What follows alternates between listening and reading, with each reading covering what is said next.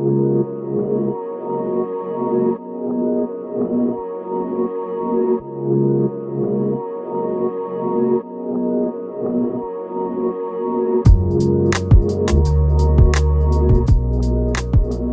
to Share Truth Apply Scripture. This is the radio show / podcast of Engage Magazine. You can find us on engagemagazine.net. I'm Jordan Chambly, joined by Wesley Wildman and Cedra Sarton. I'm here. You are. I'm very glad because I don't want to do this by myself. I haven't left this chair since last time. I know, No, but I came in here and you're like always. sitting, and there's like, your leftovers of meals all over the floor. Just There's been sitting here for a in the corner. week. Yep, that's what I did. Yeah, we treat our employees well here.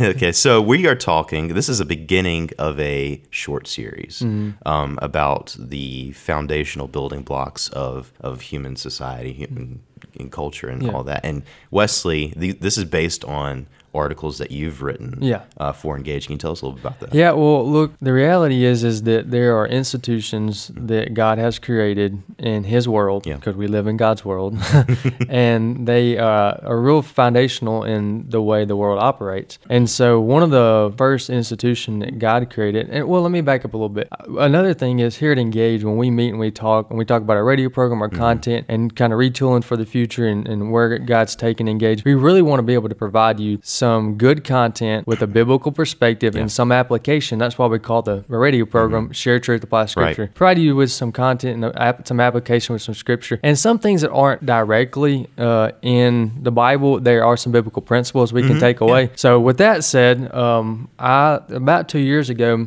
I was thinking about Engage was birthed around about that time, and I was thinking about some things that just fundamental building blocks that we as Christians need to know about, and how God created them, and how they operate, and what is our role in them. So if you look at Scripture, the very first institution, in fact, God created 3 primary institutions. You're going to have the family, which we'll talk about today. You're going to have government, or those in authority, and then you're going to have the church. Right. And we'll talk about all 3 and how they individually, but then collectively work together.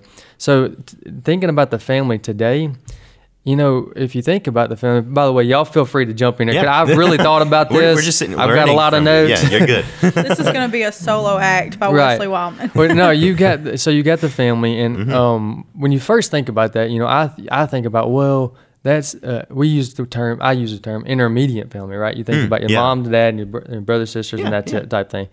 Well, and then you think, well, but then you got extended family, but we don't know, cousins like that. Well, in the Bible, what you'll see is 2 primary types of families. You're going to have the family, as everyone would understand it, a mother and a father get married, they have a kid, and then you have a household, because then they have kids. The idea of a nuclear family. Nuclear family. So you have that idea, and you're going to get that in Genesis chapter 1. But then beyond that, which we'll talk a lot more in a couple of weeks from now, is the family and the idea of church family, or the body of Christ, or we would say brothers and sisters in Christ. When we use that term, that's a literal term, and there's a reason we do that, because Jordan, I don't know when, at what point, but you gave your life to Christ, you submitted your life to Christ, you've been following Him for a while, same with Cedra. And so though we come from different backgrounds, and kind of a little jumping ahead here, a little preview, Cedra's my sister in Christ. Right. Yeah. So those are the 2 different ways they're understood. And so when you see households of faith or households in Scripture, they go beyond just the intermediate family. It's whoever, submits to this worldview or this Scripture, and everybody that lives underneath that. Yeah. Yeah. Well, I think it's very important, especially today when people's definition of family, they're trying to change the definition and say family is something that it's not. And whenever God created this, and it's more than just how we're supposed to live, it's also representation of Him. I mean, like, He's the Father, and we're, and He had His Son, and then we're His children as well. I mean, He uses words like that, like this, and our families are supposed to reflect His design. Yeah. You look at what happens when that design is distorted. You see so many people growing up with real issues because a part of that puzzle was missing.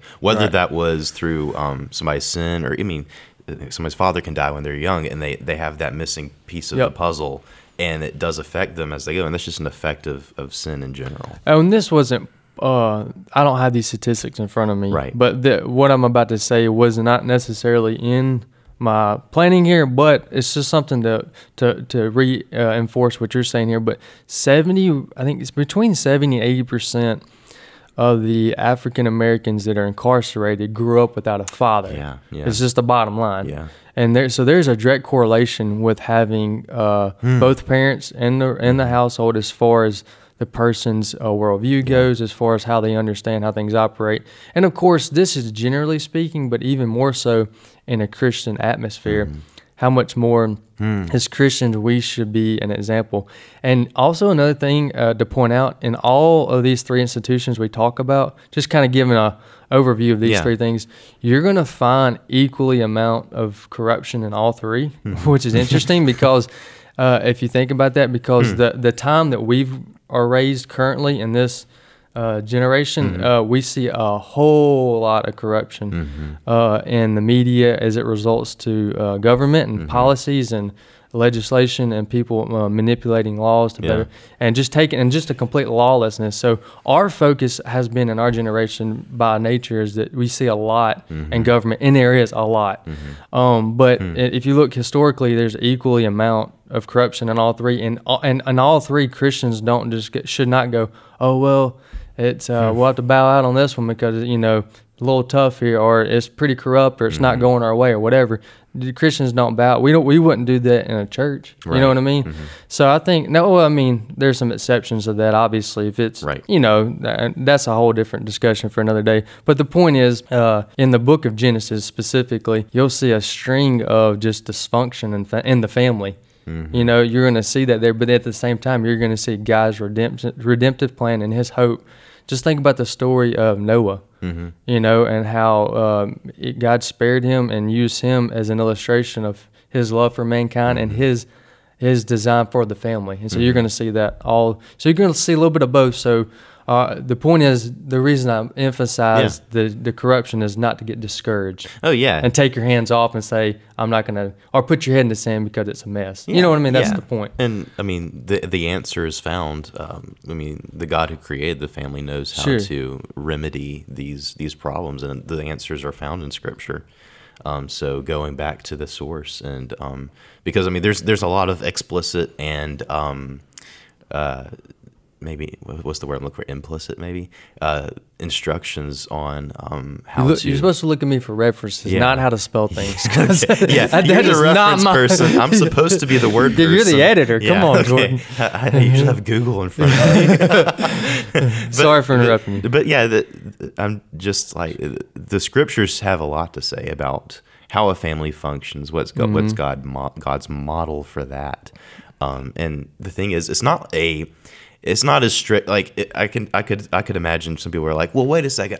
What if God is not calling me to be married? Does that mean I'm not in that, structure? Or what if I'm an adopted child? Or all these things. But sure. In the Bible, like the family, like you said, is broader than just father, mother, and 2.5 children and a puppy dog. Absolutely. It's bigger than that. Yeah, it absolutely is. Well, and also in the family, the model and how you'll see it laid out in Scripture, you're going to see that it's God's way of demonstrate. One of many ways God demonstrates His love for us.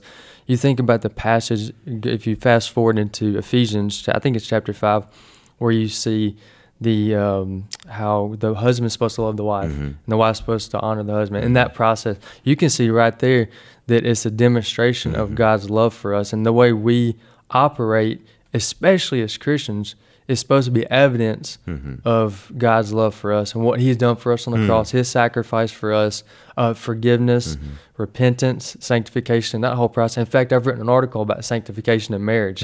Marriage will sanctify you. And so marriage, family is all sanctification process, but it's God's idea. The family is God's idea. And as we're kind of segueing into the next segment, a couple of things I thought important to recognize and to kind of set up the second segment is God's plan for the family by talking about also the breakdown, just a little bit for a moment, of the dysfunction and the breakdown of the family as we see it today, currently where we are in America. And you'll see, you got anything at all I just know that sometimes one of the things that I struggled with the most is trusting. I mean, not that I don't trust God's design, but trusting that it will work with humans, because I see so many times people that have been married for years and years, and I think that that's the perfect couple right there. They'll stay together forever. Sure. And then before you know it, you see that the wife has changed her name back to her maiden name Right. and on Facebook, and it's like, what happened? And you find out that they're divorced. And I guess that's what comes of putting humans up on a pedestal and thinking that's the perfect, and looking to them instead of to God's design. So that's something that I struggled with seeing. I think as we go through this series, we're going to find that these structures are not closed systems. They kind of depend on one another in order to function. I mean, obviously, if you take government out of it, then sin has free reign to just run and create havoc. But like the family needs the church, and all these dysfunctions that come as a result of sin. The answer is the gospel, which is found in the context of a church, in the context of the family, the body of Christ. So there's an interdependency with all of these things that I think it just occurred to me, I guess, and it's really, really interesting.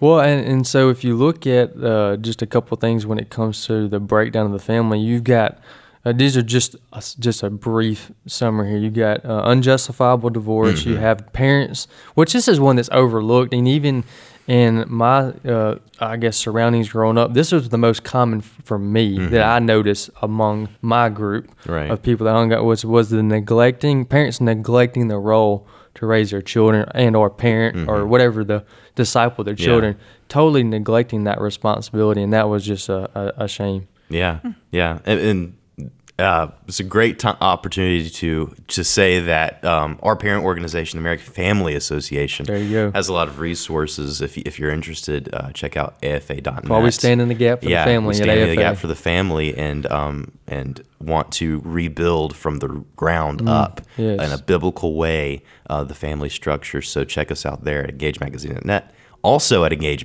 Did I say Engage Magazine first? I meant AFA.net. But please go to EngageMagazine.net as well and read Wesley's articles there. You'll see them down the show notes if you go to our podcast page on the website or our YouTube channel. They will also be there. And coming up in the next segment, some hope. Yeah, some hope. So if you're depressed, stay tuned, and we'll see you there.